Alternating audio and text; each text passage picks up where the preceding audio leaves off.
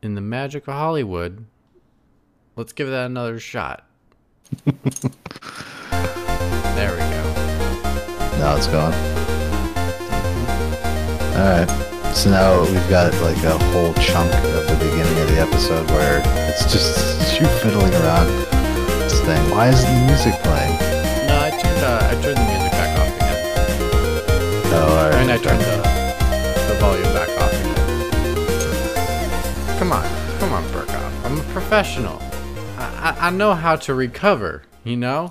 Like when things go wrong, you need to know how to recover. That is the number one staple if you work in show business. We are in show business. Hello, everybody, and welcome to Pixel Pies. Who is that?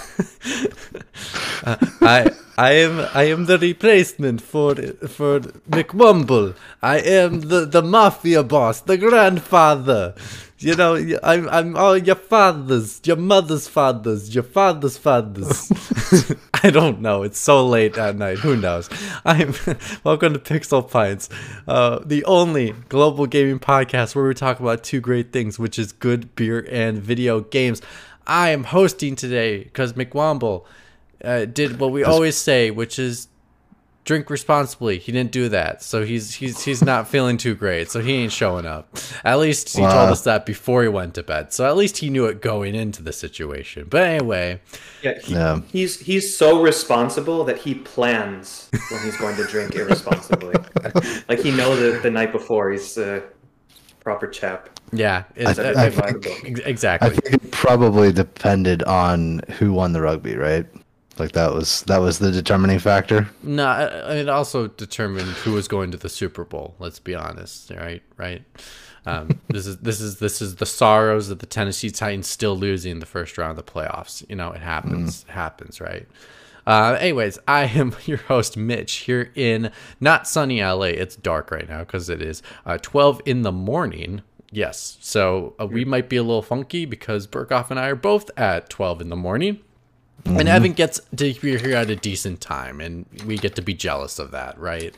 So I'm here in LA hosting. I am joined by Burkoff, like I said before, who is in Las Vegas. How are you doing?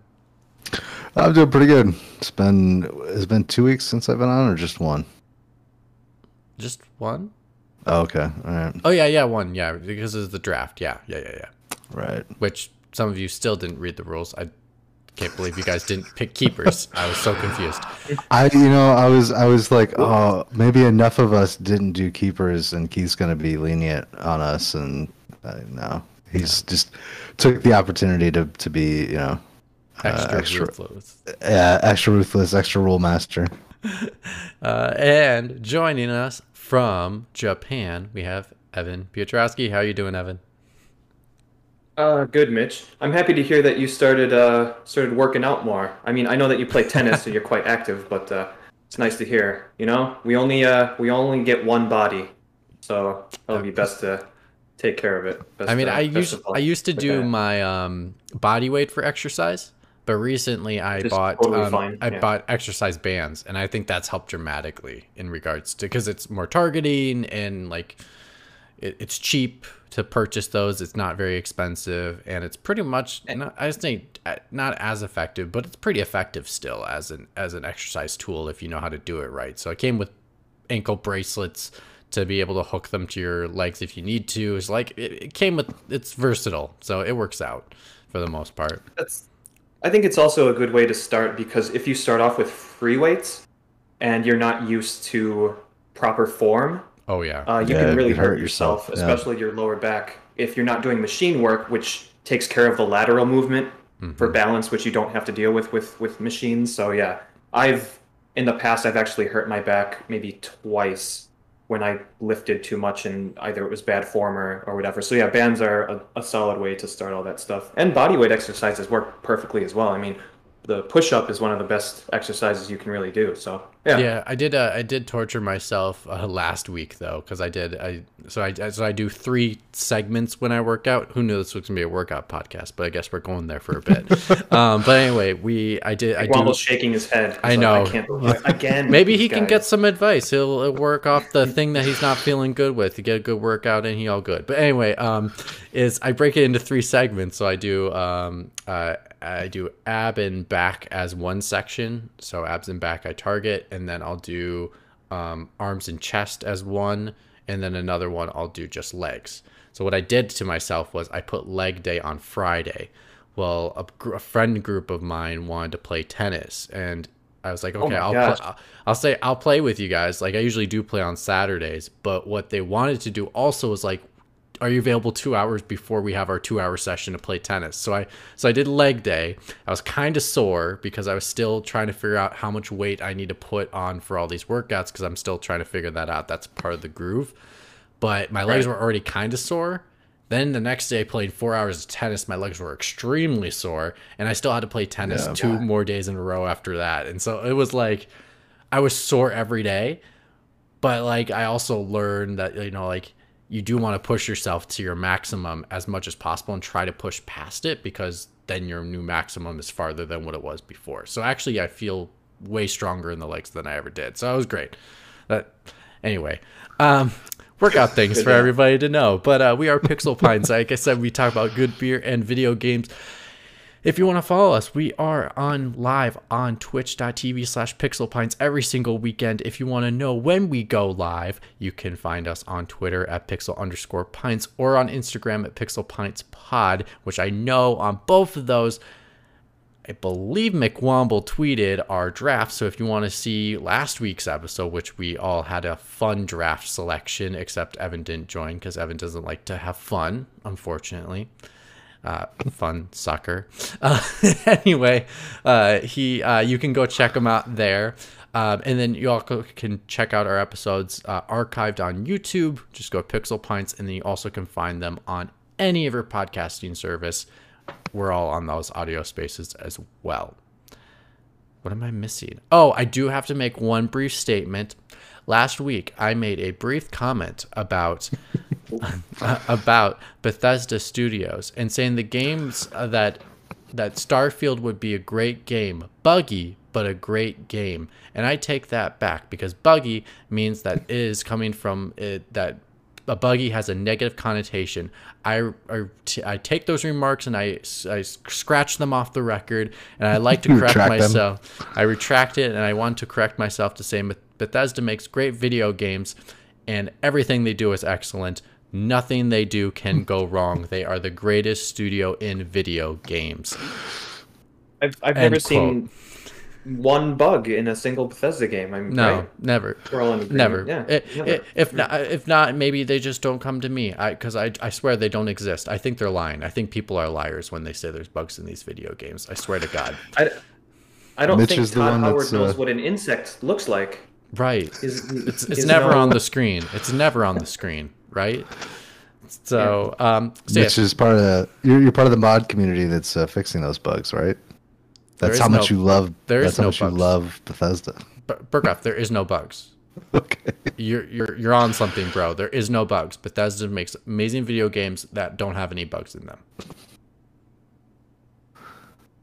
I like it. Anyway, moving on. We're going to talk about some interesting topics. But first, we have, and I totally forgot to hit the buttons. Not prepped like I'm supposed to. This is where I This is where I'm manning the background. Well, I didn't have it ready, so I was like trying to stall. You know the show business. Like make it fake it till you make it. So I'm like, okay, I'm trying to find the button. It's like last week when I put if people look, you can see my my OBS mistake.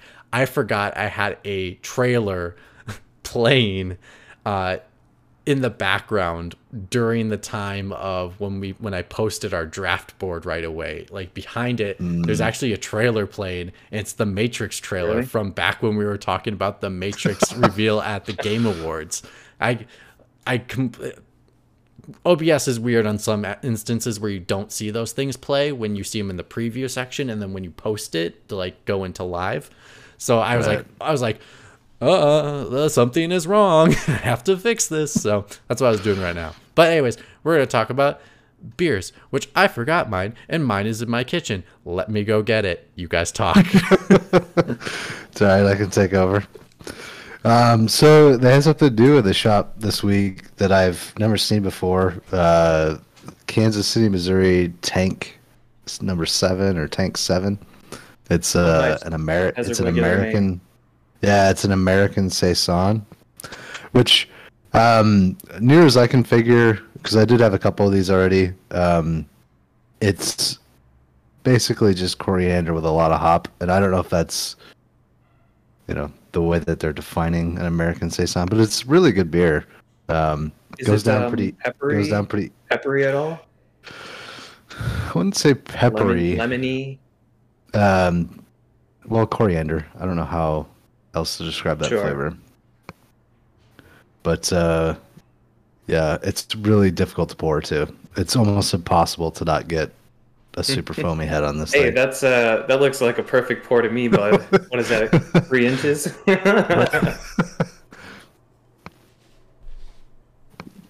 So, yeah, I actually quite like it. It's 8.5, so it'll get you there pretty quick. 8.5%?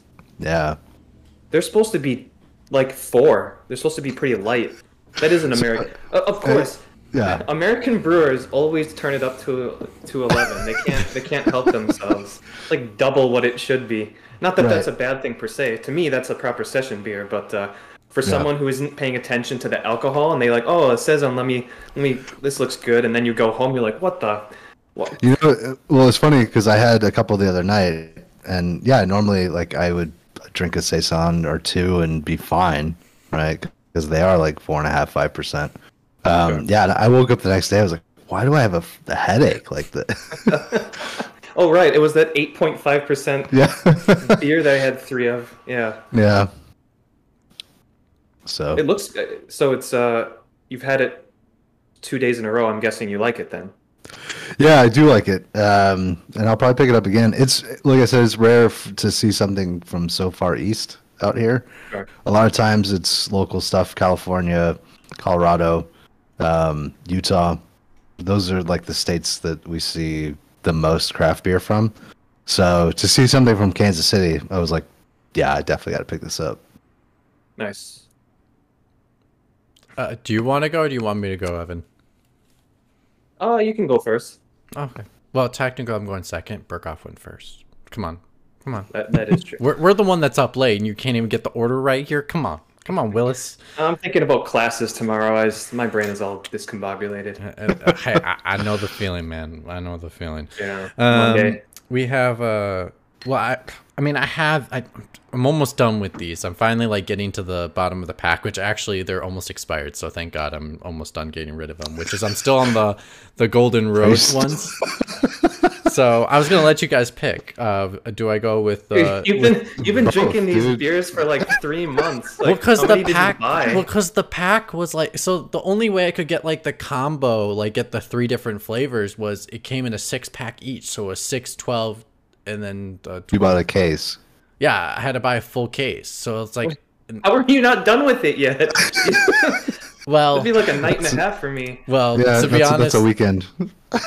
It's called moderation. Yeah, and that's something that I don't really know how to do. So the thing is, like, I like drinking on the show, and that's probably the most time I do it, because like all the other times I'm really busy, and like it's not really smart for me because I have to get up so early every morning. That's not even worth being like, okay, having a beer, because then I'm not gonna be able to get my stuff done that night because I'll be too tired, and just it's the mindset. It's the mindset of chillax, and I don't have that chillaxing mode right now. You're a good example for and a good foil for the rest of us. Yeah, that's true. So which one do I do, fellas? Do I go with a watermelon wheat ale with the honeydew and cantaloupe, or do I go with the mango wheat ale? I can't remember which one you liked better. I feel like you like the mango better, so I'd start with the watermelon. The watermelon. Okay, I think I like them both. And then There finish was with actually three finish different with the ones. one There was that a you green like, one, yeah. but that one expired. So Okay. yeah, but yeah, and we're gonna do the master pour over the keyboard. I like how Yeah. you're just playing with fire every week. Hey, gotta I risk it to get the biscuit. I hope we get views out of that. Oh, that's a really bad. That's an Evan pour. Look at Whew. yeah. Look Whew. at that. That's an Evan pour. Yikesy. Wait, no, that sentence was incorrect. You said that was really bad. That was an Evan pour. You Yep. meant to say that was really good. That was an Evan pour. So sift through the head there to find the beer, and Oh, yeah, that's right. Okay, I do remember the smell of this. It smells like watermelon candy. I do remember that. It got that. Gotta get some on the nose because that's how they drink it in Belgium.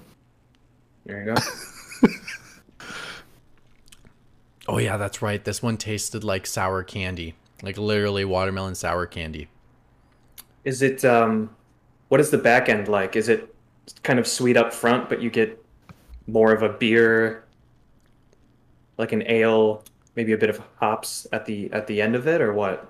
It's the sweet and sour in the front, and then it's like got a slight weedy in the back. Did I say hops? Wheat ale. Man, I haven't had a lot of wheat ales, to be honest with you. There is one from an Indiana brewery called Three Floyds, which is one of my favorite breweries, but they don't really distribute outside of the Midwest. I really miss them, and they have one called Gumball Head. Oh, it's the one I told you about with the cat with the black eye with a cigarette hanging out of its mouth. Yeah. That's Yeah. a wheat ale, and it's really, really good. If Okay, so that's what I'm. It's not necessarily the wheat, like because like it has honeydew and cantaloupe, and that's what I taste on the back end. Okay. So it's watermelon, and then I taste like honey, and like just some hint of cantaloupe, like just like that. It's like when you put the cantaloupe in the fruit bowl when you have all the other fruits in there, and it's like you eat a bunch of fruit and then you like put a little bit of cantaloupe in there, so you get that hint of cantaloupe, but like you're not a fan of it. yeah, Yeah. That's what it tastes fair. like. It's like putting like a couple pieces of cantaloupe in your fruit bowl, so you always take a little bit of the bites after you take bites of other things. But still good, still good. I think I preferred the. Oh geez, what was the green one? There's a green can. I think I preferred that one more than this one, so I will definitely drink this one after I'm done with this one because I think this is just too sweet. so Yeah, Kirchhoff, you were right. It's Yeah. good for With the order there. the ladies that like want something that doesn't really taste like beer. Like this is going to be your closest bet. So and they want something sweet. So if they like their Mike's Hard Lemonade type stuff, this is the Or stuff yeah, for you. or like Trulies or whatever. Yep. I mean, here in LA, like the Truly's is huge. Like it's a thing that they drink It's- constantly. Like I go play beach volleyball, and that's what they bring is Truly's. So like I could bring this, and they probably would be just as satisfied. Yeah, Trulies is big out here too. It's not big in the Midwest. It's all about that Mike's Hard's Lemonade. That's what it is. Yeah, Yeah. That's pretty much And all I wine remember coolers. seeing in It's stores. all the wine cooler industry out there. Yeah. and in Japan it was Zima, but Zima's no more. I know. It took until 2021 for Zima to pull out of Japan. I can't believe it. Dude, more I was Zima. I wanted to order some from Japan just so I could see if it still tasted like I remember. Right, like Zima in a can too. This is so weird. Like some time capsule, but it's on the shelf in a supermarket. You can Right. buy it. All right, Evan, what are you drinking? Oh, actually, Yeah, what do you before that, got? I do have a snack. If you've ever seen these, Evan. Those aren't Takis, are they? No. They don't have an English translation title on the front of it, so I'll have to ask my roommate if he knows the translation. But it's one of our snacks we get at the Koreatown grocery store, which actually I'm moving, guys. Little as you know, so I'm going to Koreatown, so we'll see. Oh, really? So Cool. so I'm gonna be like 5 minutes down the road, which is basically closer to Koreatown. So that will be more fun. So I get to have more fun adventures in Koreatown Nice. starting next month. I'll tell you more details off podcast. But what are you drinking, Evan? Actually, I just noticed I brought the wrong beer up. So let's. I'm gonna take a trip downstairs if you guys want to talk. I feel like I should play that. I should I play like, that. I like how he always plans this shit and then like It's an episode of a TV show of Evan be like, let's go down to my basement. Whoa.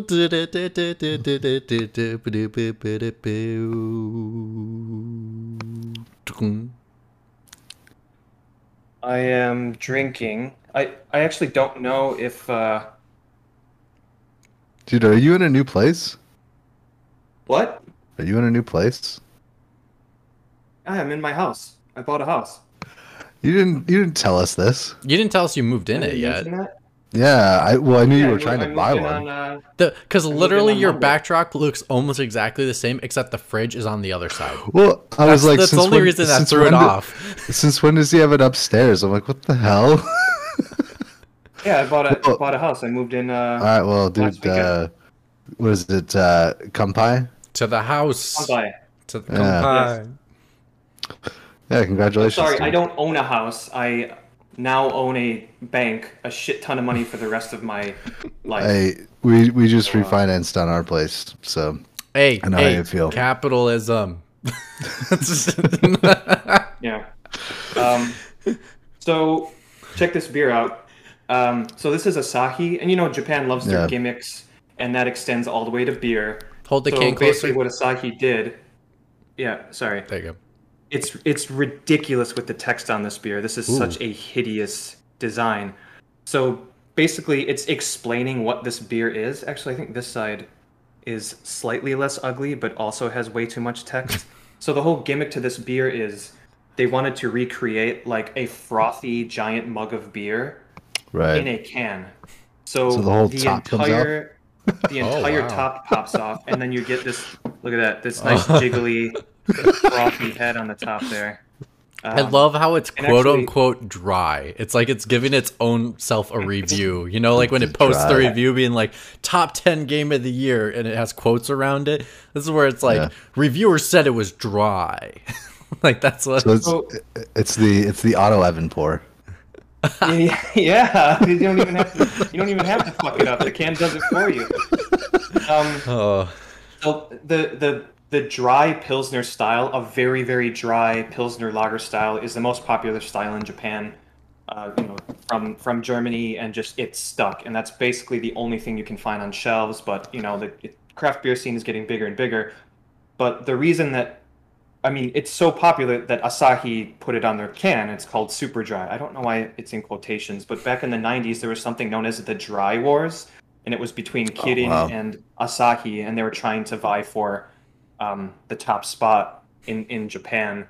And so they were just pushing like, we have the driest beer. I'm like, I don't know if that's a good thing. I don't want to be drinking. Am I drinking sand or liquid? I'm not too sure here. But why in you saying that makes me think of Beast Wars and thinking the Predacons versus the oh geez, what are they called? It's the Predacons and the Jesus, what were the good guys called?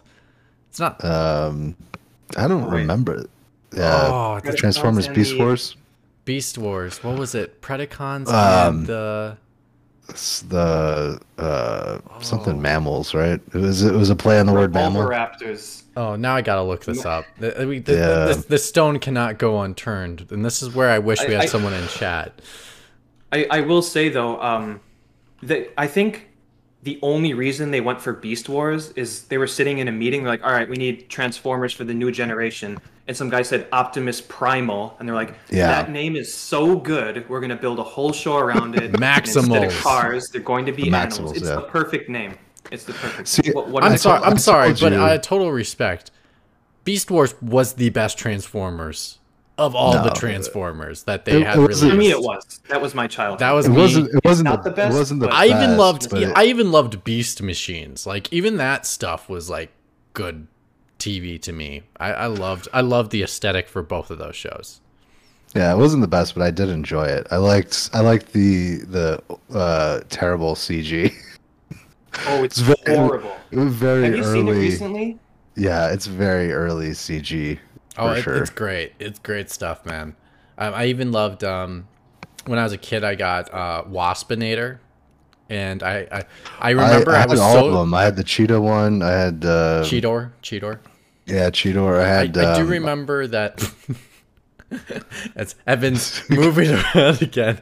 I swear, we're in a music video and we just don't know it, with Evan just being like, singing around as he zooms around the house. But I do remember as a kid, I could not make him transform myself. I had to ask my parents to do it for me because it was too complicated for me to transform him. Oh yes, that's right. Evan needs to show off. He has black plates on his PlayStation 5. For one that has one, Insider Baseball, I'll tell you something later. But yes, so that is all of us with our beers. I have another one too, but I'll save it for a little bit later. Okay. So this week we're actually kind of talking about two topics, like a mini one, and then we're like going to the big one. So the mini one is kind of what we've been playing lately.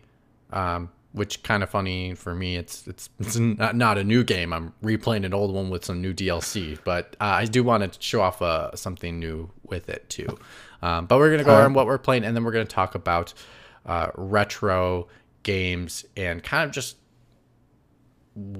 how you prefer to play them, because there's so many ways to play retro games, and especially with the talks about Spartacus, which is PlayStation's potential streaming service coming into play.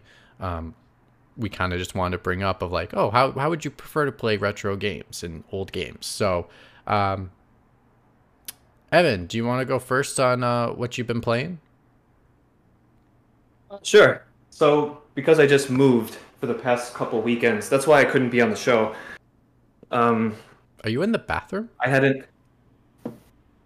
Is it echoey in here? A little bit, but not bad. A little bit, but not bad. I just had to ask because it was slightly echoey, and then the aesthetic looks like you're in a bathroom.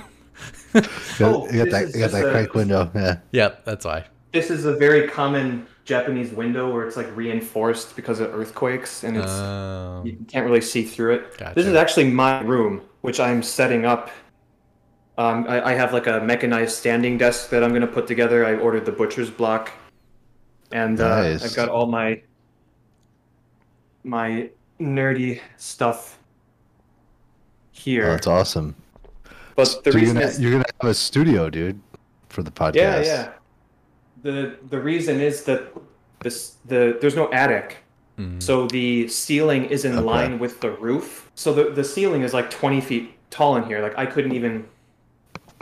Right. You couldn't touch the ceiling if you were on my shoulder, so it's a bit echoey. Oh, so you can't I'll jump. have to figure it out. Mitch says, "Go ya, jump. You need to get the cobwebs. You gotta jump.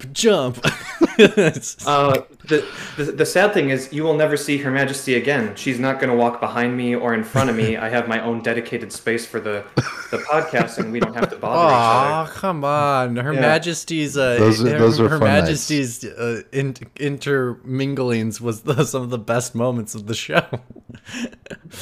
Because we would create our own commentary around it. Well, every time I was on the show, like I think I had mentioned it on Discord, where we were essentially in the same room all the time, unless you were in the bathroom or the shower. And in Japan, this is kind of a given that you're in a small space. But this house is quite big. It's like 3-bedroom house. It's got an upstairs and downstairs. The living room is pretty big, and it's weird being in a space this big because I've been in small Japanese apartments for the last 10 years. Mm-hmm. Yeah. Not complaining at all. I'm really looking forward to. I'm going to paint in here. I'm going to put up shelving and stuff. So I'm looking forward to it. But going back to what I've been playing is I'll keep it brief. I haven't played much, but I got into this weird, like after January hit, I got in this weird, kind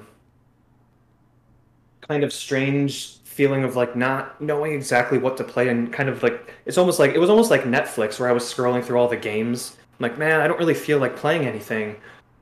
And then I went all the way to my library, and not just the games that are installed on the PlayStation 5, because you can only install like 2.5 games on there.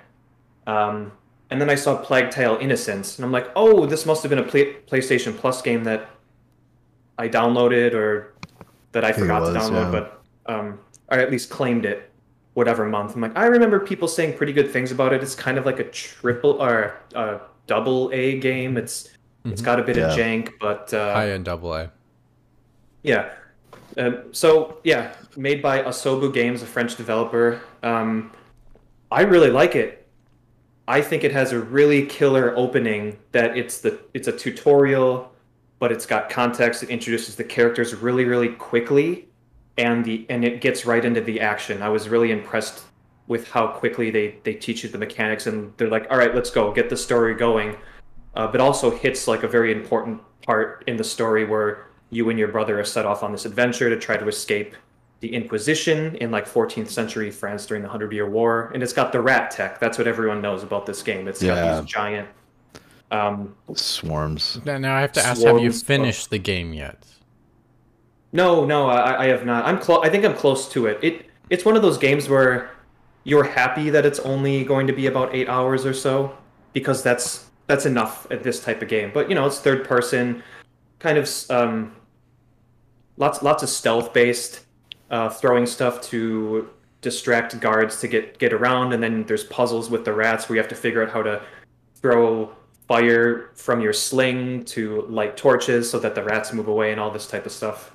Story's really interesting. The characters talk a lot when you're moving through areas like in Uncharted, but the dialogue is really, really good. It's one of those games where you expect it to be bad or at least forgive Cheesy. it if you're going into it knowing it's cheesy, right? Just bad line delivery. Also, the boy is quite small. He's like 5 or 6 years old, and you think he's going to be extremely annoying. And he is, Right. a little bit. But the dialogue between the sister and the boy are really good, so oh yeah, I really, really like it. And now that Plague Tale Requiem is the next game coming out this year or next year, I'm looking forward to it because I really, really enjoy this game. I know that OTAPS had said he thought it was okay, and I totally get if someone walked into this game thinking, or at least walking away from it thinking it's okay. But I don't know. I really, really like it. I'll Well, wait to recommend hear it, I'll yeah. wait to hear your opinion when you finish it,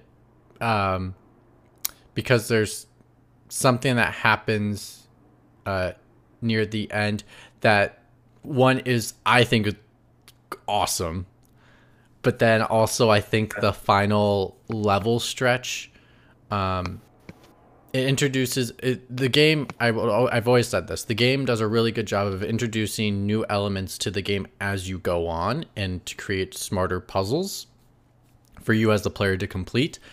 My one gripe about the game is on the final, like, normal level you're going through, you get introduced to a new mechanic, but you're only using that specific mechanic throughout that entire time. Whereas I wished that the game tried to find a way to combine more of the elements together to make more interesting puzzles, because you have all these skills, and I didn't feel as if I had to use them all to get to the final endpoint. I was just using this one new skill. Understandable and justifiable why the new skill was there, but I felt as a player, I was like, oh, I've learned all these skills. Why can't I? Why aren't you challenging me as a game to use them all? Like, this is the opportunity. This is the final level. Do that. But there's something really sweet that happens near the end of the game that I do want to talk to you about once you're done. So, like, let me know when you're done, because I already know what my quote's gonna be, and then you're gonna be like, I get it. Did you like it overall, Mitch? Oh, I absolutely loved it. I think it was Okay, yeah. I was more on the higher side than OTAPS. I mean, I understand why OTAPS would call it a good game, not a great game. For me, I would consider it a great game. I think the dialogue's really well done. The animation's really well done. Like we kind of said, it is a higher end double A game, which I think really shows. I mean, you could mistake it for a triple A game and just think of it as something like the Order 1886 in that type of realm, even though it's not, which is shocking. It So looks really great, yeah.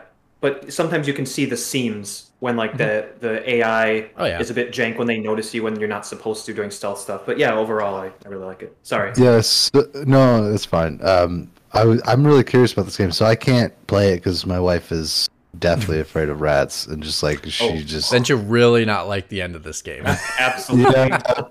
Yeah. So like, well, if I ever do play it, like she's got to be like out of the house or whatever. So that's one of the reasons. I wonder if there's a feature on it, like in what's that one game, Grounded, where if people have arachnophobias, they can get rid of things on the spiders, like its legs, its face. I wonder if with the rats you can like get rid of the noises, turn it into the potatoes or something. You know, that might be an interesting feature.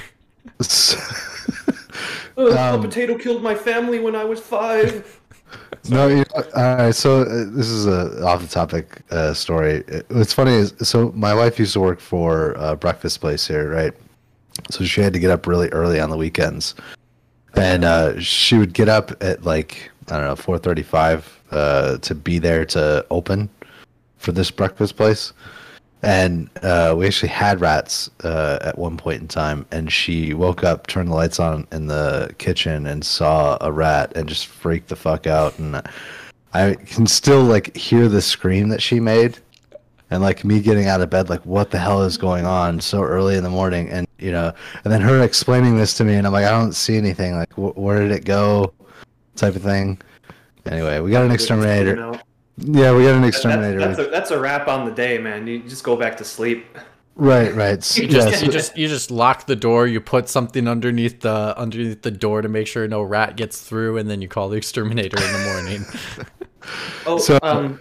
Very, very brief aside. Go ahead, Matt. I just want to add something at the end there. No, so I'm just really curious about the breakdown of the mechanics of the game. So I love puzzle games. I casually enjoy stealth games, and I enjoy walking simulators when they're good. Mm-hmm. It seems like this game is sort of a mix of those three things. Is correct? That accurate? It's a stealth walk puzzle simulator, and the puzzles are It's a good job of balancing. Yeah, and I'd say that puzzles are above average to your average like puzzle game. So like there are some that are trickier, and do actually make you think instead of being like, oh, I know the solution, and just like walk by each one and do it pretty easily. There's a couple that did have me think for a minute or two, but they were not stumpers. There was no stumpers in this game where I was like, I don't know what to do. They introduce, in the beginning, it's torches, and the rats don't like light. So if you have a torch, you're safe. And you think that, at least I thought maybe that's all that they were going to do with it, but they give you interesting ways to move through environments with fire. It's not just one thing. So it keeps adding different mechanics, like, oh, this is how I get rid of the rats in this section, and they keep adding stuff. So I didn't expect much going into it, and I think maybe that helped with how I feel about the game. But I don't know. You could just try it out if you have it for free on, I don't know, Steam, or if they'd ever had a sale and you accidentally bought it or something like that. I think it was on Game Pass at one point in time. I don't know if it still is. I think it still is. Yeah. It might be. Oh, no. That's an Evanpor. That's an Evanpor. Yeah, there you go. Congratulations on the Evanpor. Okay, moving on. Burkoff, what have you been playing? It's all day today. I played the original Fire Emblem.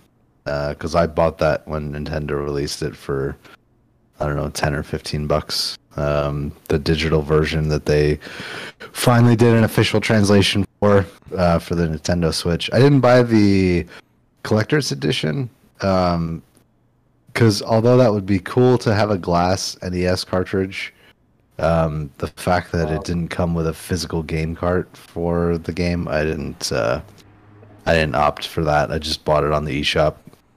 But yeah, that's what I've been playing, and so that's kind of sort of what informed why I wanted to talk about retro games and how we like to play them and what our setups are like and stuff. So I don't know if you guys want to transition into that real quick, or Mitch, you haven't talked what about I've been playing. Yeah. Don't try to segue when you can't do that. Do you see how easily that 8.5 went down? You're not the host, bro. When you host, you can do the segues, but not in this place. Not up in here. All right. Technically, Mitch, you were supposed to talk about your game first, and then we were supposed to end on Burkoff, but you can do whatever you want. Excuse me. OBS I'm trying to be a good host and talk about other people before myself. I'm not a selfish bastard. So all right, so what's the old new game that you're playing? The old game with new DLC. I've been playing Horizon for not Forbidden West. Holy cow, that game's not out yet. I've been playing Horizon Zero Dawn. You lucky bastard. No, I've not touched that. Frozen Wilds. I know. Forbidden West, actually, reviewers do have copies of it. They just can't talk about it. Yeah. But Zero Dawn, yes, I've been playing Horizon Zero Dawn. I just wanted to familiarize myself with the game. I haven't played it since 5-6 years ago when it first came out, and I was guesting on Evan's podcast. Now look what he's doing over here. Times have changed since that first. Oh yeah, since 2017. Yeah, since 2017 when it was you, me, and Vin. We'll get to Vin at the end of the show. Trust me about that one, in a good way. But it was you, me, and Vin on Podcast Reload, and you played Legend of Zelda: Breath of the Wild, your game of the year, which I think is not game of the year, overrated game of the year. And then what was it? And then it was Vin played Horizon, and I was playing both. So we talked about it and just like went through each game. Yeah, you were the only one that had played both. Yep, I'm the only one that touched both. So my opinion mattered more because I actually played both and didn't stick on one opinion and saying, "Oh my God, Zelda is the best thing ever," because it wasn't. Actually, Mitch, very very quickly.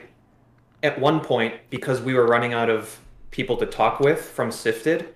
One time, Vin had said, he's like, you know what? If we run out of people, we should have a third person on the show. And he was like, and I think Mitch is a good fit for the show if we were to have 3 people. It didn't end up happening, but just so you know, Vin at one point had recommended that you be the third seat on Podcast Reload. Vin's got good taste. I trust the man. He's great. What can I say? Yeah, so I haven't played since then, and wow. This game is still great. The game is great. Like, the game is beautiful. I was like, wow, this game still looks really good. Like, I was coming into it, I was like, oh yeah, I remember the game looked good. And I was like, and when we played all these great games over the last 5 years since then, we've had like God of War, we've had, The Last of Us Part 2. I mean, we've had some beautiful games. Horizon still holds up. Holy cow. I was shocked on how much it still held up in regards to how beautiful it looked. It still plays amazing. And so I hadn't played the Frozen Wilds yet. So that's my second reason why I picked it up, because I heard the Frozen Wilds was amazing. So it's actually the whole collection is on the PlayStation Store for $20. So if you've not purchased and haven't played it, just buy the collection for $20. You get the whole game plus Frozen Wilds. So I literally started that Frozen Wild section because I wanted to get to the whole point where you get to the last story beat before you finish the game. And then I was like, okay, I'll tackle the Frozen Wilds right before I go to the end game, because I was like, I'll finish it all, tie it up with a bow. Then I realized, smart enough, the game did this, but I still went against it and said no. I was traveling to the Frozen Wilds, and one of the characters that worked with you throughout the game, I forgot his name off the top of my head. I think it was Zed or something like that. It's the guy that Mohawk. No, it's the guy that the bald black guy from Fringe.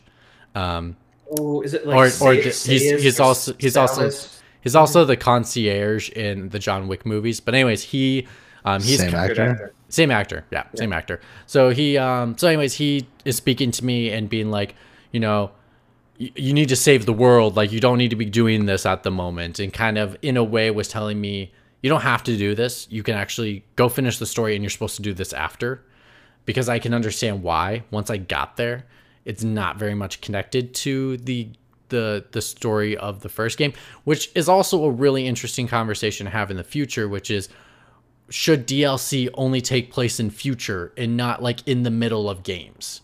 So like when you look at it, like when you play things like add that to the Google spreadsheet. Yeah, right. table So that. That's a good topic. I mean, McWomble will do it for me because he listens to the show every single week. So McWomble, please put it on the spreadsheet for me. And then he's gonna message me and say, he's gonna message me and say, do it yourself. But anyway, I just, it's an interesting conversation to have, which is, you know, should DLC always take place after the game? Because something like, you know, this, where it's like, I can access this while I'm playing the main game. So if the intent is for me not to be able to play it after I finish the game, why give me the ability to access it before I go beat the main game?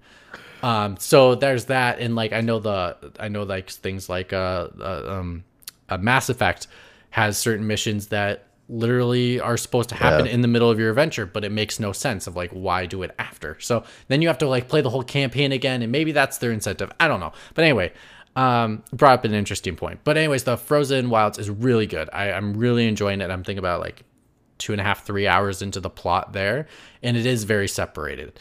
It's still really good though. The new machines are awesome. I like the aesthetic of kind of having the frozen lands. Also, I'll say it because the game is 5 years old. So if you haven't played it, boo-hoo to you. I'm going to spoil a little bit for you, which is you can get this really cool armor at by the end of the game, near the end of the game, which is it's what they call ancient armor. And so what happens is it provides you a force field of protection. So basically it's you like 2 health bars. So one of a shield, and then it takes down your health after that. And smart enough, the game in Frozen Wilds, once you get to Frozen Wilds, there are moments in the game where there's an actual machine that can deactivate your shield. Like they knew you were going to have it.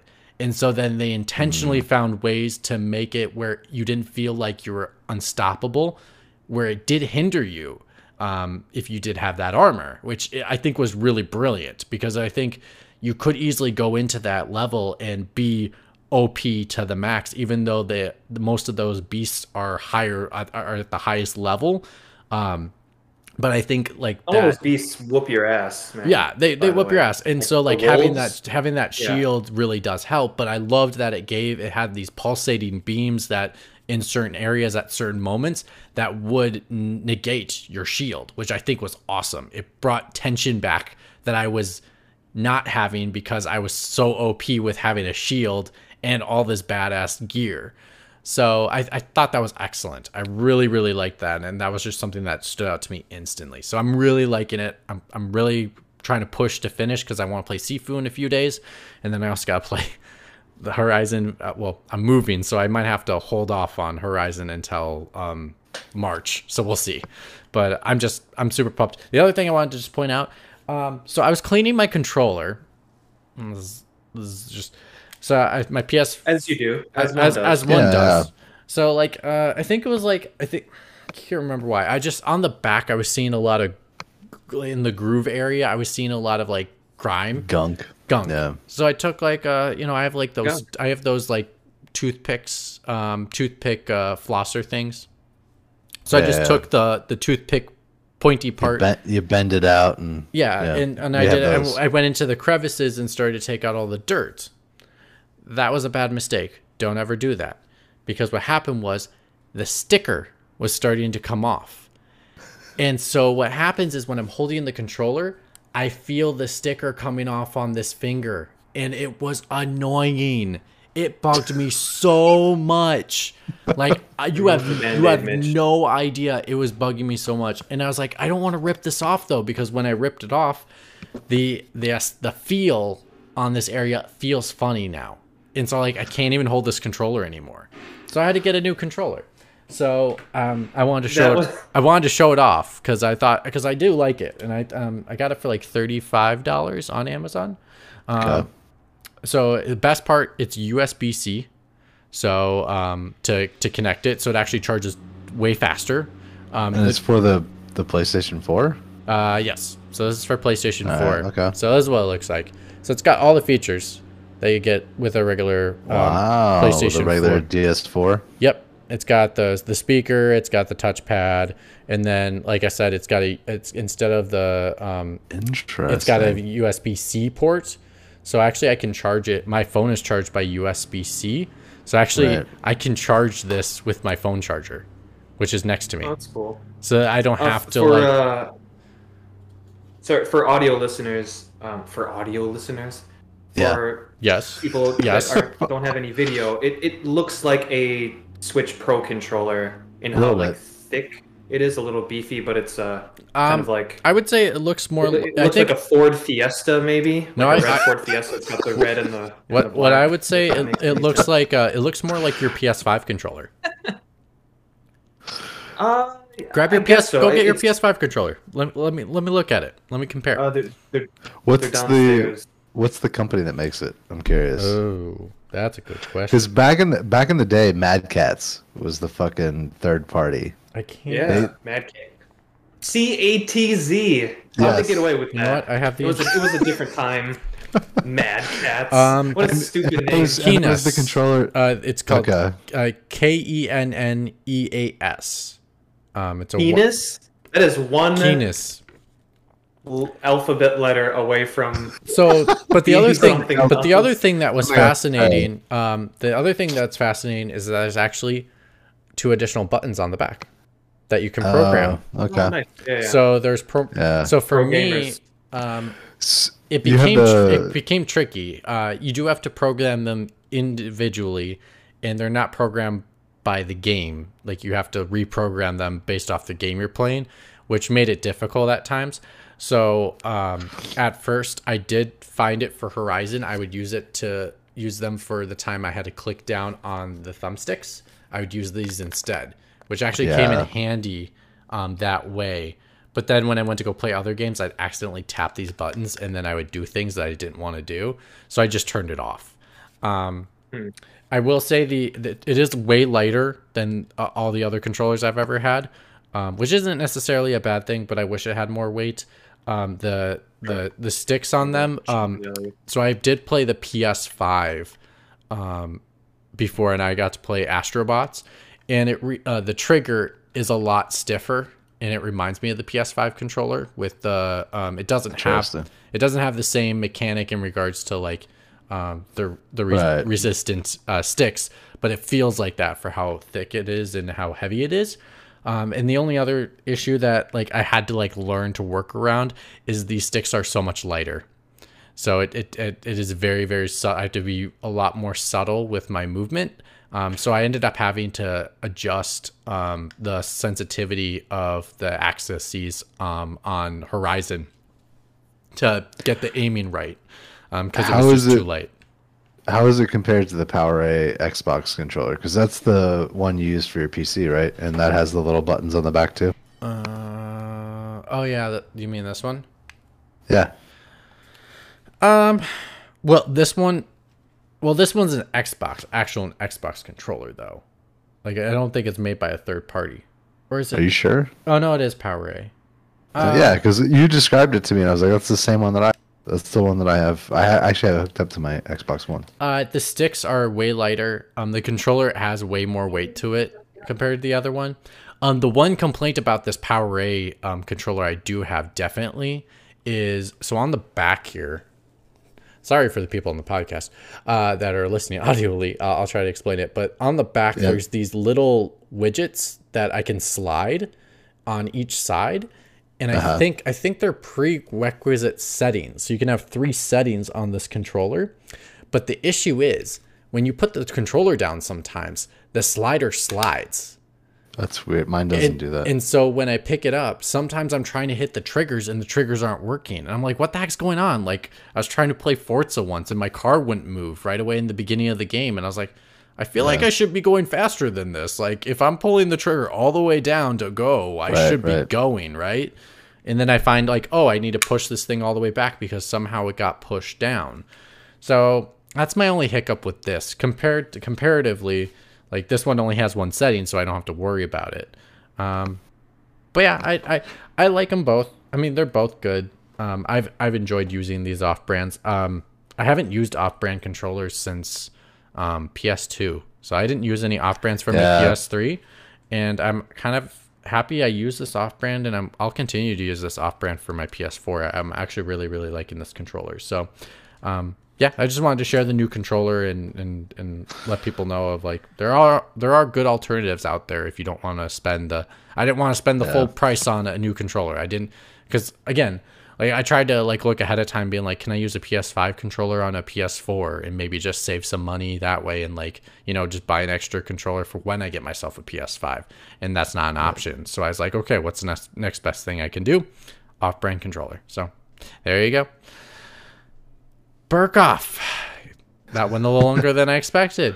No worries. I'm interested. Yeah, so, you and off-brand controllers. Maybe we should have just did a segment of off-brand controllers, you know?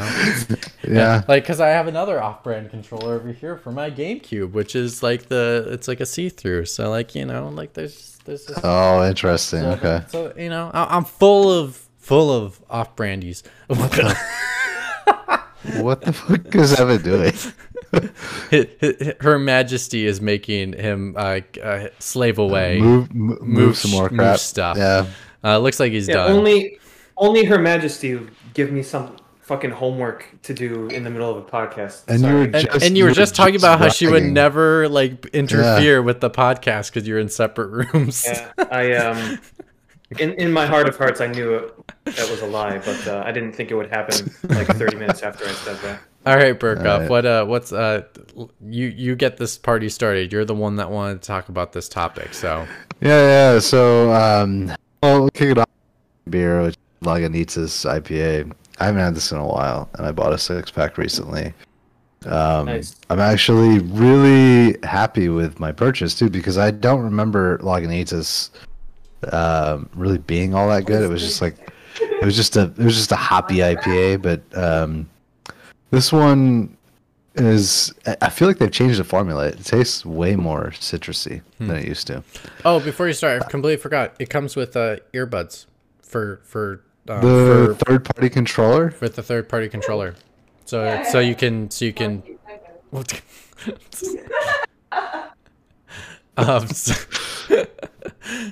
Oh my god! What is going on? This is not mine. What? This is Her Majesty's. Why do you have this? What the fuck is this? It's an American flag shirt. Yeah, for our audio listeners, Evan has came into the room wearing what looks like would be a onesie for the Olympics of an American flag that you would wear in the gymnastics center for your gymnastics routine. You look like you're headed to a 4th of July party. That's. I was thinking the pool. That looks like a 4th of July pool shirt. Yeah, that could be that. Yeah. You know, just it's one you want to remove immediately, but it sends a statement right away. Yeah, since there's no central heating cooling system in Japanese houses, you have to have individual AC units for each room, and there's nothing in here right now. So I'm going full Teddy Ruxpin. Oh my! It's fucking cold. Oh. For people listening to our audio ones, please go to YouTube and go to Pixel Pints and watch this episode, because this one is not. This one it can't be justified listening to this one. It must be seen to be believed. Burkoff, let's get to the topic. Yeah. Let's go. So I wanted to talk about the best ways to play retro games and how we prefer to play our retro games. I have.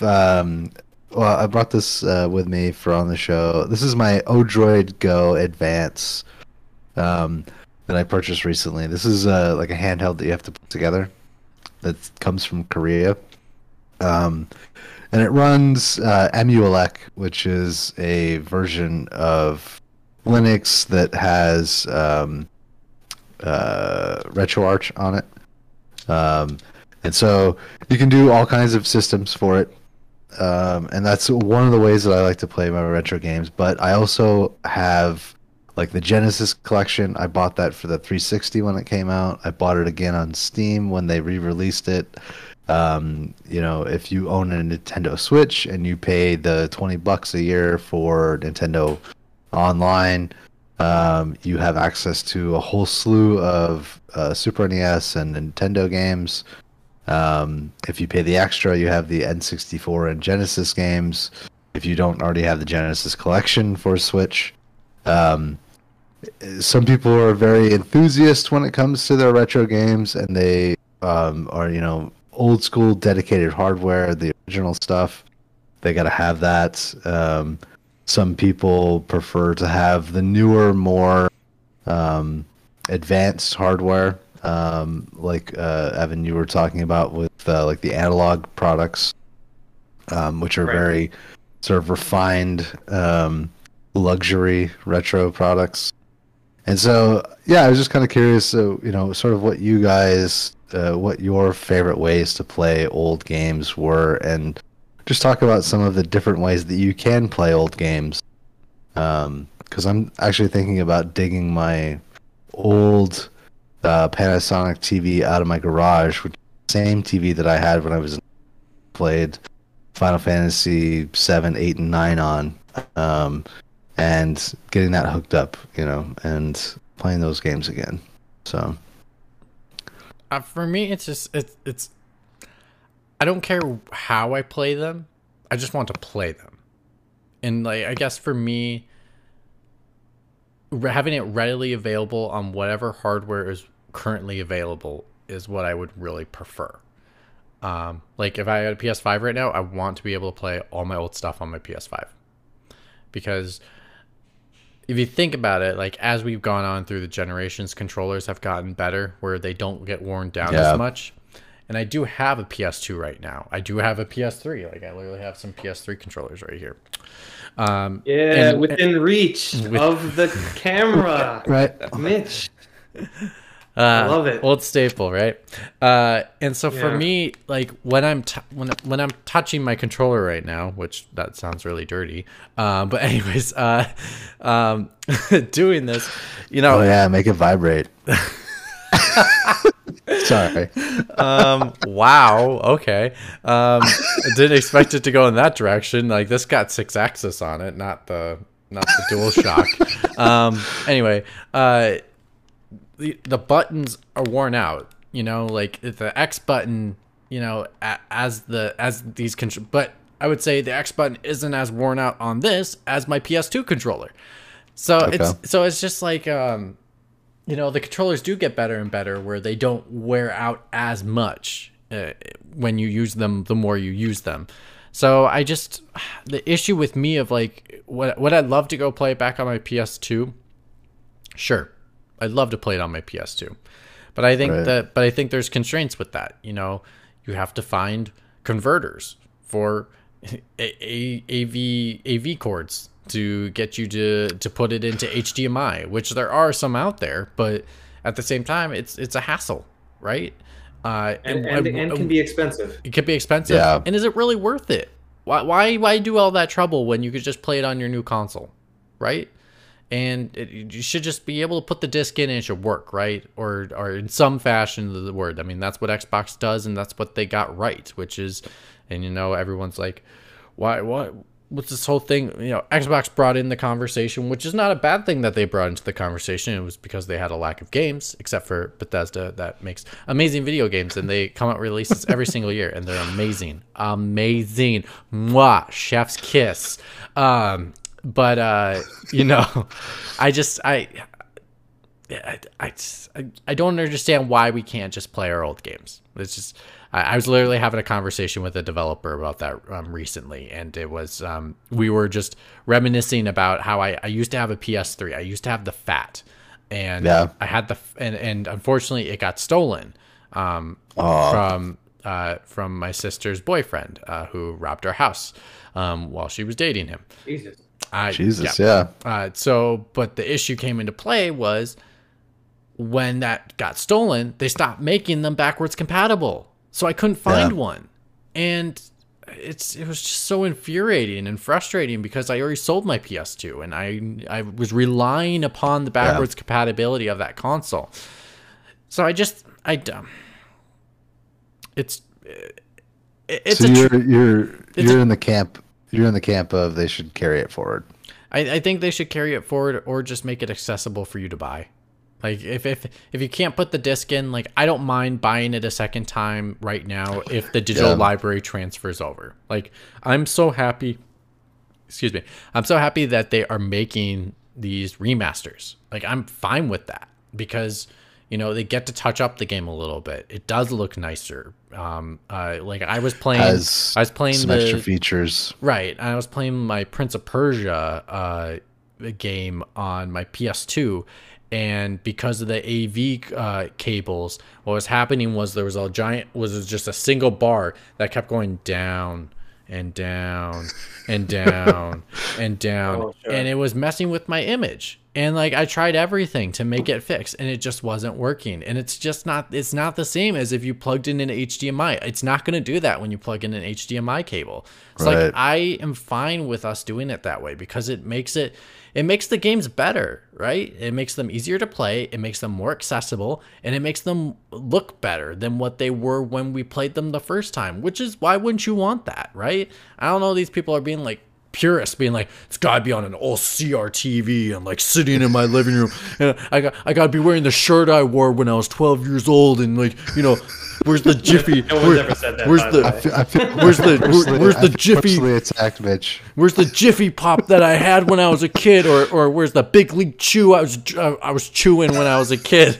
to like go with it? I just don't get it. I really don't. I do love the importance of preservation of these consoles that we used to have, but to say of like there is such a fanaticism of putting on your old console on an old school TV and with the old controller and trying to live the glory days in that and then play these old games that way, it's like you're doing yourself a disservice, really, because you could get a better version of your favorite game.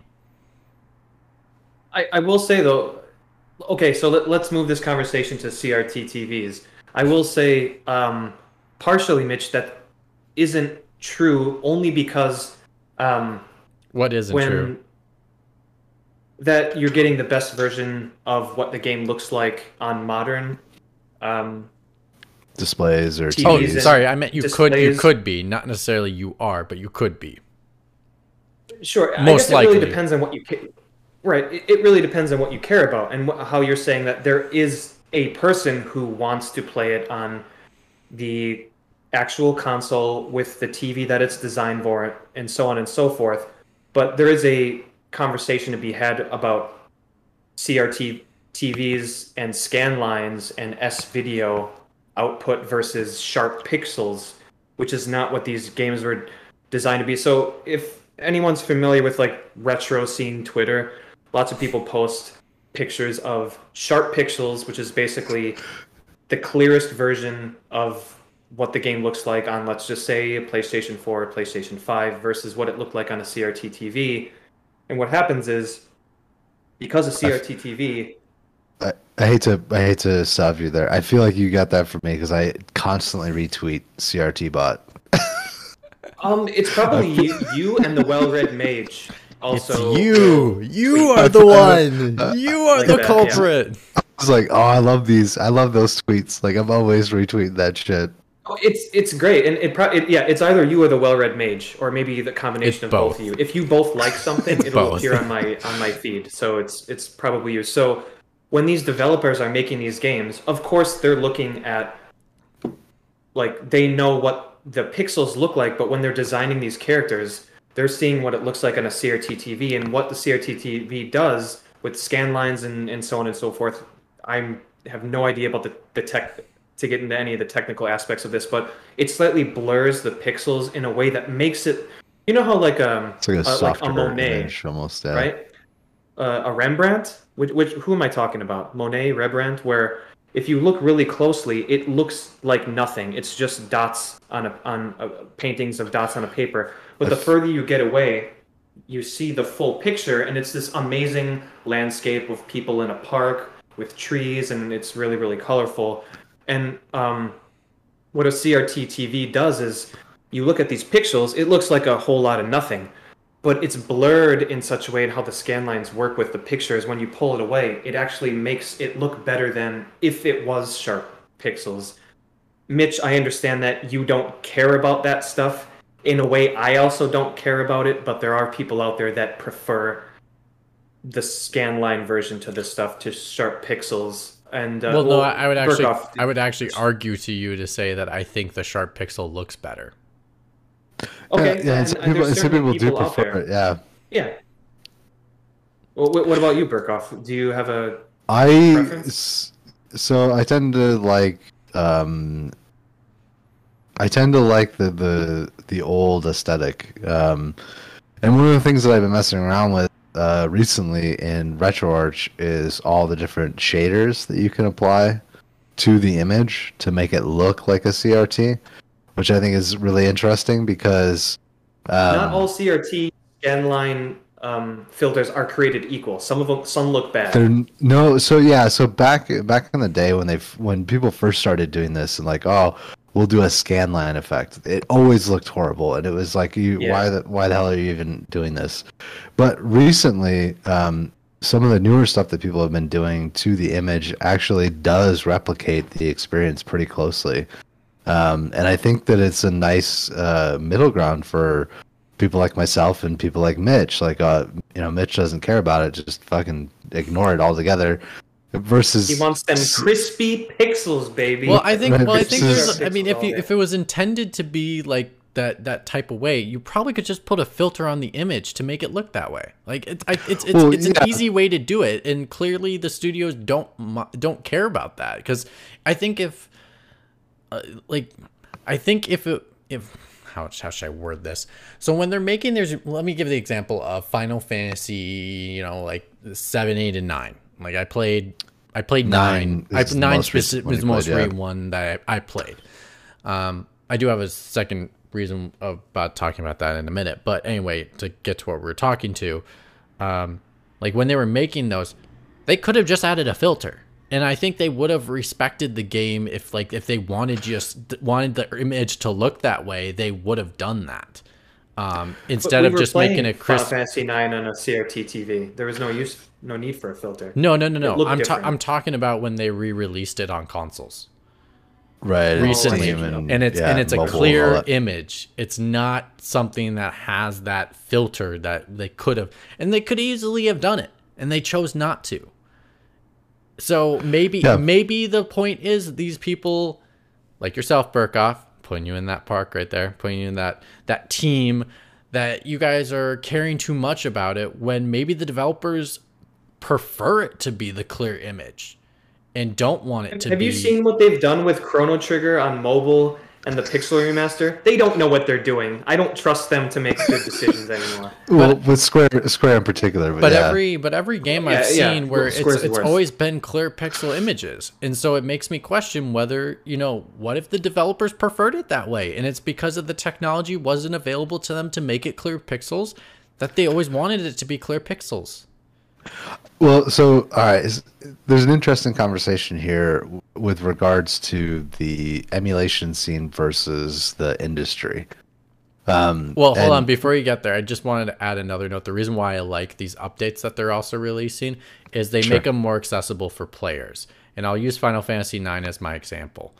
Yeah. I did not want to grind through Final Fantasy IX. I enjoyed, I was like, okay, I've played all the old Final Fantasies before, and I don't have time to go through this. I knew those games were very long RPGs. There's a lot of there's a lot of grinding that's involved to be able to get your level ups and then be able to work through the combat system. So what I did was I sped up the speed, and then I also changed the setting where my damage was 9,999. Which then allowed me to just go through the story and do all the quests and have fun in those aspects. And I did understand the combat system that was there at the time, and I didn't have to I didn't feel like I had to learn it and enjoy it, because I was like, I know what kind of combat system this is. I played all the Final Fantasy games, and it's not that much different. So I think it made it. So I think it made it more accessible for me as the player, which I really appreciated, because I don't know if I could have gone through that game if I didn't have the settings available. Yeah, so I cannot harsh you for using that stuff. Like those elements of those games in the re-releases are godsends, especially for somebody like me that doesn't always have the time to go through these games again, but wants to relive the experience of them. So the quality of life stuff is very much appreciated, and that's part of the reason that I'm playing the original Fire Emblem on my Switch and not on my computer through emulation, because it's already got the quality of life stuff built in it on the Switch. Yeah, I used to and I only say I have the emulation version of a couple Pokemon games, but I have them because I bought them when I was a kid, so I do have ownership in them. I can't find them at the moment. Yeah, but anyway, honestly, but when I did that, I go through Pokemon and play it like 4 times the speed. And that's what we did in college. Right. Was like we would do that to have fun, because it's like we know exactly what's happening. We know what kind of combat system this is, and we're just trying to get through it, right? Yeah, so I should say that most of the stuff that I've loaded on here, I own the physical PlayStation 1 discs, or like I own the Atari Vault on Steam. I own everything I emulate, please. No, not everything, but yeah, pretty damn near. I mean, Burkoff, it would be great to find an emulation of our Tomb Raider games that are unplayable. Right, exactly. So, like, yeah, I bought those on Steam, and like a couple of them are not playable. You can't even play them. I have no qualms. Why sell them on Steam? That is the most confusing thing I've ever seen in my life. I just got my money. I'll happily emulate it. It's not a problem. I guess. I was just shocked. They got my money multiple times. I mean, I'm waiting for my. When I was a kid, and now. I'm waiting for my mom to send me my mom has a lot of my games still, so she slowly sends me boxes of games, and I'm still waiting for my Tomb Raider games, because after playing the first one again, I really want to keep playing them. So like I'm waiting for her to send me my disc with all the Tomb Raiders so I can go play them. Yeah. So I don't know. So getting back to what I was saying, I think there's there's an interesting conversation to be had with where the emulation scene is at versus where the industry is at. So the industry is at the place right now where emulation was, I would say, 10 or 15 years ago. And that is they're releasing these products and remastering them to the same degree that we were able to with emulation, like I said, like 10 years ago. But now, like, you've actually got like these really impressive shaders that do make it look like it looked on those old TVs, and things like that. I think you'll start to see that stuff trickle into the commercial products, just because of the fact that people are actually putting time and effort into developing that kind of stuff in the hobby scene.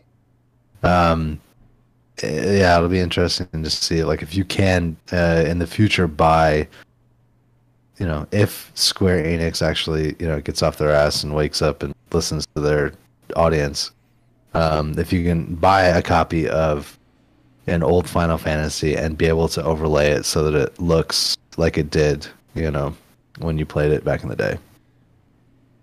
I think it's something that people would be interested in. I would be curious on a poll. Sure. I think I might poll our Discord on it, just to see how many of the fellas would want. Well, actually, maybe because you're all older than me, you probably would care more about it than I do. And maybe not. It might be an age type thing, because I have a feeling Liam wouldn't care. No, yeah, Liam probably wouldn't care. Keith would probably give me shit. He'd probably side with you and be like, "Why do you want to, just fucking dig your TV out of the closet?" He'll give his opinion next week. You watch. He will. He always does. He always got notes. He's got notes. All right, Evan, you bought an Analog Pocket, right?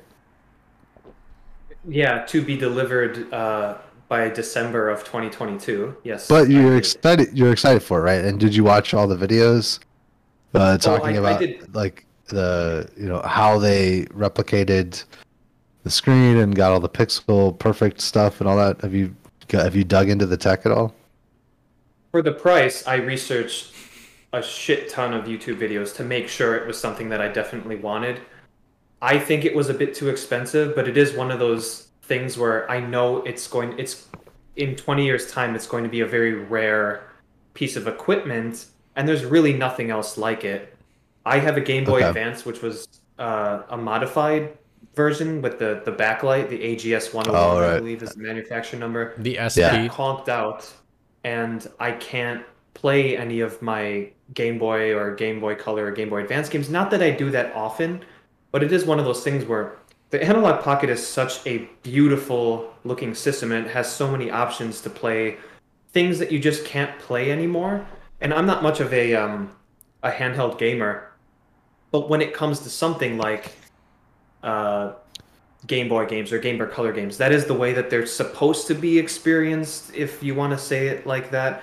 Yeah. And although I'm not buying any of the other premium like analog systems that cost a lot of money, like their version of the Super Nintendo or the Nintendo or the Genesis or Mega Drive or even the TurboGrafx 16, which they've released. Hey Daisy, I saw that. She's getting upset. Yeah. Oh, I thought it was someone in chat, and I was like, "There's no one in chat." What the hell are you talking about? Daisy? No, my dog. She got excited. She heard me say TurboGrafx 16, and she popped in to see what was up. Well, talking about Bonk's Adventure. Now that we're talking about cats, my favorite cat video is one where there was now that you were doing this with your hands, I have to now. I was going to say we were not talking about cats. Well, what ended up happening was there's a person being like, "Well, every time I type on my computer, my cat tries to type on it because it's trying to get my attention." So what it got its own little mini laptop, so it sits next to its master and it types on its own little keyboard while the master types at theirs. Isn't that do what you got to do to there you go, Burkoff. You need to get your cat a little mini PC. Oh, yeah. I might have to do that. Yeah. Your wife would probably think it's hilarious. Get some headphones. She probably would. Get some headphones to put on its head. I guess speeding up some parts of this conversation, I think the retro mini consoles, like the PlayStation Mini and the Super Famicom Mini and the Famicom Mini. Yeah. I buy those, and I played all of them, and they're a nice, and people who want to play these things on a CRT TV, and that they're not necessarily enthusiastic about those systems, but it is a good avenue to play a compilation of generally well-received games from those specific systems. And they're really nice, like, if you like physical stuff and you're a bit of a collector. Like, I'm a bit of a collector only because I don't have the room for it, or I never did until now. So I always bought, like, small shit as much as I could do, and then, like, throw it in the closet. Now that I have more room, I might explore actually collecting stuff. But the mini consoles are, like, a nice avenue. They're not a perfect solution to all this stuff, but hey, if I can play Yoshi's Island on a mini Super Famicom with a Super Famicom controller, like, hey, HDMI, perfect, I don't give a shit. Like, I'll play it even if it's not the perfect version of the game. Like, I don't, like Mitch, he's saying, like, I don't care about sharp pixels or whatever. To an extent, I don't either. I was just kind of bringing that stuff up. But here's an ultimate question for you then, Burkoff, because it seems like Evan and I are in the boat of we'd rather be able to have accessibility to the game than to have it look like what it's quote-unquote supposed to look like or looked like back in the day. Your preference, if you could either have the game available to you, but it was available in the old style of the CRTV, or not have it at all, what would you prefer? What do you mean? So, like, completely retro or nothing? Oh, sorry. I totally said that wrong. It's giving you what you want. Yeah. No, I mean, absolutely. No. I mean, you get the version, but it doesn't offer any kind of filter. It can't look like it was on the CRTV, but that's the only way you can get it. All right, so generally, you never would get it at all. And like generally, I'm going to opt for convenience, right? Like I said, I'm playing Fire Emblem on my Nintendo Switch because it has the quality of life features. That shit's already built in. I can hit a button. I can share a screenshot. I can share a video clip on Twitter. And hit that share button, baby. Share. Yeah, I can't do that with an old console. that just doesn't exist. Wait, they don't. So, wait, you mean my PlayStation 3 controller right here? You know, my red one, because I had a black one earlier. So more. I'm grabbing more and more. Doesn't have a share button. There's no share button. The DualShock 3 is my favorite controller of all time. I don't have a share button. There's no share button. Yeah. I got a select button. Is that real? Is that a real thing? I don't think it exists anymore. What does that mean? Or the start button. I don't think the start button exists anymore either. It's the options button. Right. Why did we get rid of the start button? Maybe that's another topic for another episode. Why got rid of the start button? Like, the options button is still the start button for a lot of games. Yeah. Would have rose by any other name, right? Right. Yeah. So yeah, I don't know. I feel like I'm slowly working my way towards some type of a hybrid setup for myself. Because there is a way to extract, like if you own the Genesis collection on Steam, there's a way to extract those ROMs. So technically you legally own it. You don't have to download it from a shady source. The same is true for the Atari Vault, which I also own. You can extract those out and put it on something else, another device that will play those games, and probably getting like a Raspberry Pi or similar device and having it output to composite video and using my old CRT TV. So it'll still be connected via Wi-Fi, so it'll have retro achievements, so I can have the achievements pop up when I play the game. That's awesome. And that's how you got to do it. And it'll have the aesthetic and the feel of playing an old school console. Burkhoff, that's sort of what I'm working towards. You talking about this makes me imagine of you with like either your child or like your nephews or something being like, "Let me tell you about this, old kiddo. This is a recreation of the old school television of how things would look like back in my day, back when we were young whippersnappers just like you." Another very, very, very confusing accent from Mitch Sikorsky. Not sure who you're trying to be, but I'm here all day. I'm here all week. Okay. I'm here all week. Okay. Final question then to wrap her up. Sure. Tie it in a bow and all that fun jabogly. Jabogly is a real word in my brain.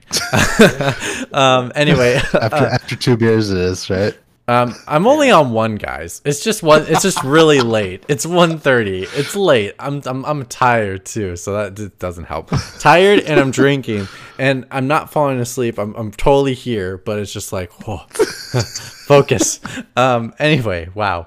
My question is, so it's actually a 2-parter. So it's the magical world of if you could have it the way you want it. Here you go. Right. What is one game you're like, I will not compromise. It has to look in the old style. That is the way it should look. Oh. That is the way it always will look. And then 2, what's a game you would be willing to compromise and say, I'm willing to have that look in the fresh pixely way? That's a really good question, actually. Evan, do you have an answer to those questions? Actually, yeah, I do. I got. I thought he went down. For the audio listeners, he ducked down below the camera, and I thought he was hiding from the answer. Yeah, thought he was escaping the podcast. I know. Well, seriously, he's been running around and not being on camera for like half the episode.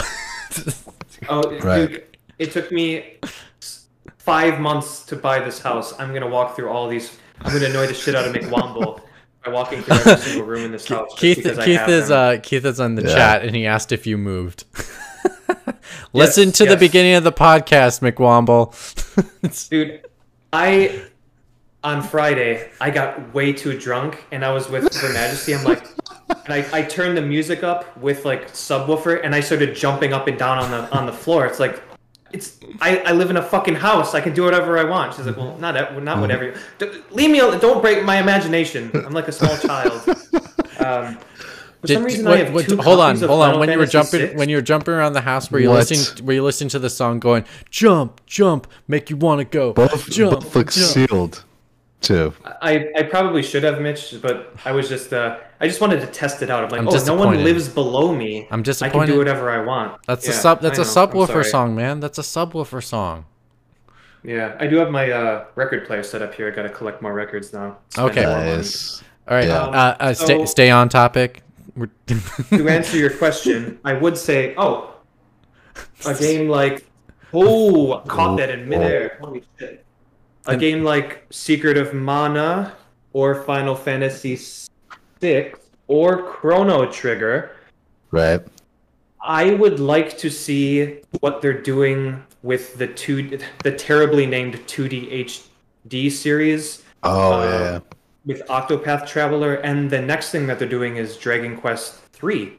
Because that's one of the best-selling, most beloved games in Japan, and that's probably why they're re-releasing it.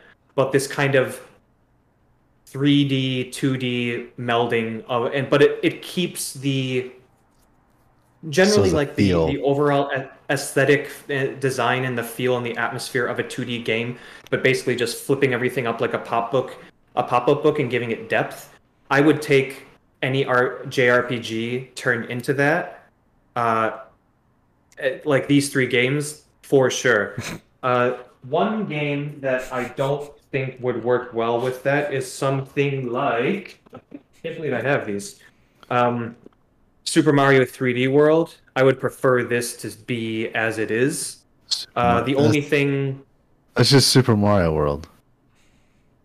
Oh yeah, did I say 3D? Yeah, you did say 3D World. I'm sweating a little bit. But by the way, after the episode where I said Hefeweizen instead of Hefeweizen, and Erebus Jones is like, I think you missed a syllable, dude. I was sweating. I was sweating so much. For all I purport to know about beer, to not even be able to pronounce the name of the beer is a bit embarrassing. There should actually be a Pixel Pints End of the Year Most Embarrassing Moment award, and that should be one of. There should be a blooper reel. Let's be honest. None of us have the time to go through and supercut that shit. So McWomble is talking live. We must listen to the McWomble. He says, "quote If you can catch quote if you catch something, of course you catch it in midair. You can't catch something off the floor." My God. What a fucking pedantic and asshole. Then, sorry, go watch the rugby or something. Nurse your hangover. Catch something on the floor. And then, quote, what is this show and tell bullshit? Yes, show and tell bullshit. And I'm sorry, McWomble, if you watch the episode back, there's plenty of show and tell in this episode. There's a lot of off-camera show and tell. It's a lot of that's what this episode should be called. So I'm sorry for the audio listeners. You have not seen the real experience of this episode because there's a lot of show and tell today. Burkoff, the answer to my one thing. I'm glad that even when he's not on the show, that McWomble he wants to preserve our mildly antagonistic relationship. So I do appreciate that. He's just trying to be consistent. So. As much as I told you to go away and watch the rugby or something, I do appreciate you picking apart things that I say and do. So. No, he should have made it earlier when I was making my my redaction. Burkoff, what's the answer to what are the two things? I'll make sure to make the name of the episode. Yes, call it show and tell, please. Yeah, so I think Pixel games, anything from the 16-bit era and before, really benefits from having that Give me a game. experience. Give me a game. Come on. I mean, I'll throw Final Fantasy VI at you because Evan already showed that off. I'll throw Chrono Trigger at you. I will throw Missile Command on the Atari 2600 at you. Centipede. And that kind of stuff, and anything that's from the 32-bit era and forward does actually benefit from a lot of the quality of life and like visual enhancement stuff. So yeah, there's the 32-bit Final Fantasy 7 and 8, and what is that? Resident Evil 2. Yeah. Ooh, Yeah. Biohazard. What's the price on that? $10? $1. What? Really? This is also $1. Get the fuck This is out of also here. $1. Damn. This is before Japan realized that everyone wants to pay a shit ton of money for games, and you could get everything really, really cheap. They found out years and years later, and the prices have skyrocketed since. But I got all of these before that happened. Wow. Okay. Lucky. There's Suikoden 2 for $1 as well. All right, what's No way. what's the Oh game my you're God. willing to compromise, Burkoff? What's one you're willing to compromise? Final Fantasy 7. That's the one I'll compromise on. Okay. I had high hopes. Like, I thought remake was going to be phenomenal. You The haven't played it. graphics- You can't say anything. The graphics are amazing, but You can't say anything about it.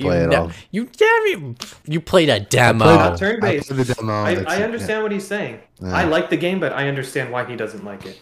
I bought No I bought compromise. Star Wars Jedi Outcast on PlayStation. It was unplayable on controller without aim assist. Oh yeah. Keith has mentioned that before. I have not bought that game because he said that he had such a fucking terrible time with it. Now, before we wrap up this episode, Burkoff, do you have something that you can pull off camera for show and tell? Well, no, I just have my. Oh, you did show that. already Never showed mind. up, yeah. Everyone had one thing for show and tell. That's good. That's good. That's good. Right. Teachers happy. Teachers happy. Show and tell happened today. It's a great class, everybody. Oh, look at all the amiibo. Oh, It's everyone. only because he's in the new studio. Yeah, seriously. Yeah, I got shit within. Man, I'm gonna pull a Mitch Um, every episode So because he will reprimand me for not keeping on topic and talking about utter bullshit. Hold on. I got. See what happens when he's not on? It's got to be a Resident Evil 2, Mitch. Come on. No, I got What do we got? Final PS3, Kingdom Hearts. Kingdom Hearts. Kingdom Hearts. And then I got. Oh, Well, my mom smartly packed these. all right. Pshaw. All these games. So Mass Effect. Keith, I have Mass Here's, Effect for show and tell. I Here's got the Mass Mega Man Effect anniversary. I got Mass Effect for show and tell. It's like Screen a cap random this. ass- This Be has to proud. Be proud of Yeah. me. I brought Mass Yeah. Effect for show and tell, Keith. Just screen cap this. Yeah, this is gonna be the fucking image. I don't know if I have. any Look other at all games. this shit Evan spent thousands of dollars on that Her Majesty doesn't understand why. I feel like my Colony Wars. So as Sure. as everyone is showing off their stuff, I will tell you we are Pixel Pints. You can find us streaming live on twitch.tv/Pixel Pints every single weekend. If you want to know when we go, oh, Mass Effect wins the episode. Yes, it does, Keith. If you want to find us on know when we go live, you can follow us on Twitter at pixel_pints or on Instagram at pixelpintspod. Every episode is archived on Twitch, but also is on YouTube. Go to Pixel Pints and find us. This episode is a YouTube accentuated episode. I would say it's a must see. It's a standard. It's a standard. You gotta have the video. Yeah, you need the video today. I'm sorry. So audio listeners, I'm sorry. Go to the video. But you can find us on all the podcast servicers around the globe. Wherever you get your podcast, just look up Pixel Pints and we are right there hanging out with you every single weekend. My name is Mitch. I'm hosting. It is Burkoff. It is Evan. Sorry. All three of us, Tickling yes, are my here. throat. And I don't have the music ready, so I need to just someone say something or Evan show something for a quick second. Here's my TurboGrafx 16 copy of Alien Crush. This is one of the best pinball games ever made. Dude, what's the game? Silent something, where it's like a first-person dungeon crawler. Oh, Silent Debuggers. Is that My dad. And on that I note, watched my gentlemen, dad beat that game. Yeah, it's great. we are out. I started playing that, but it was hard. It's super hard. It's super confusing to get through that space station level. Yeah. I could never do it.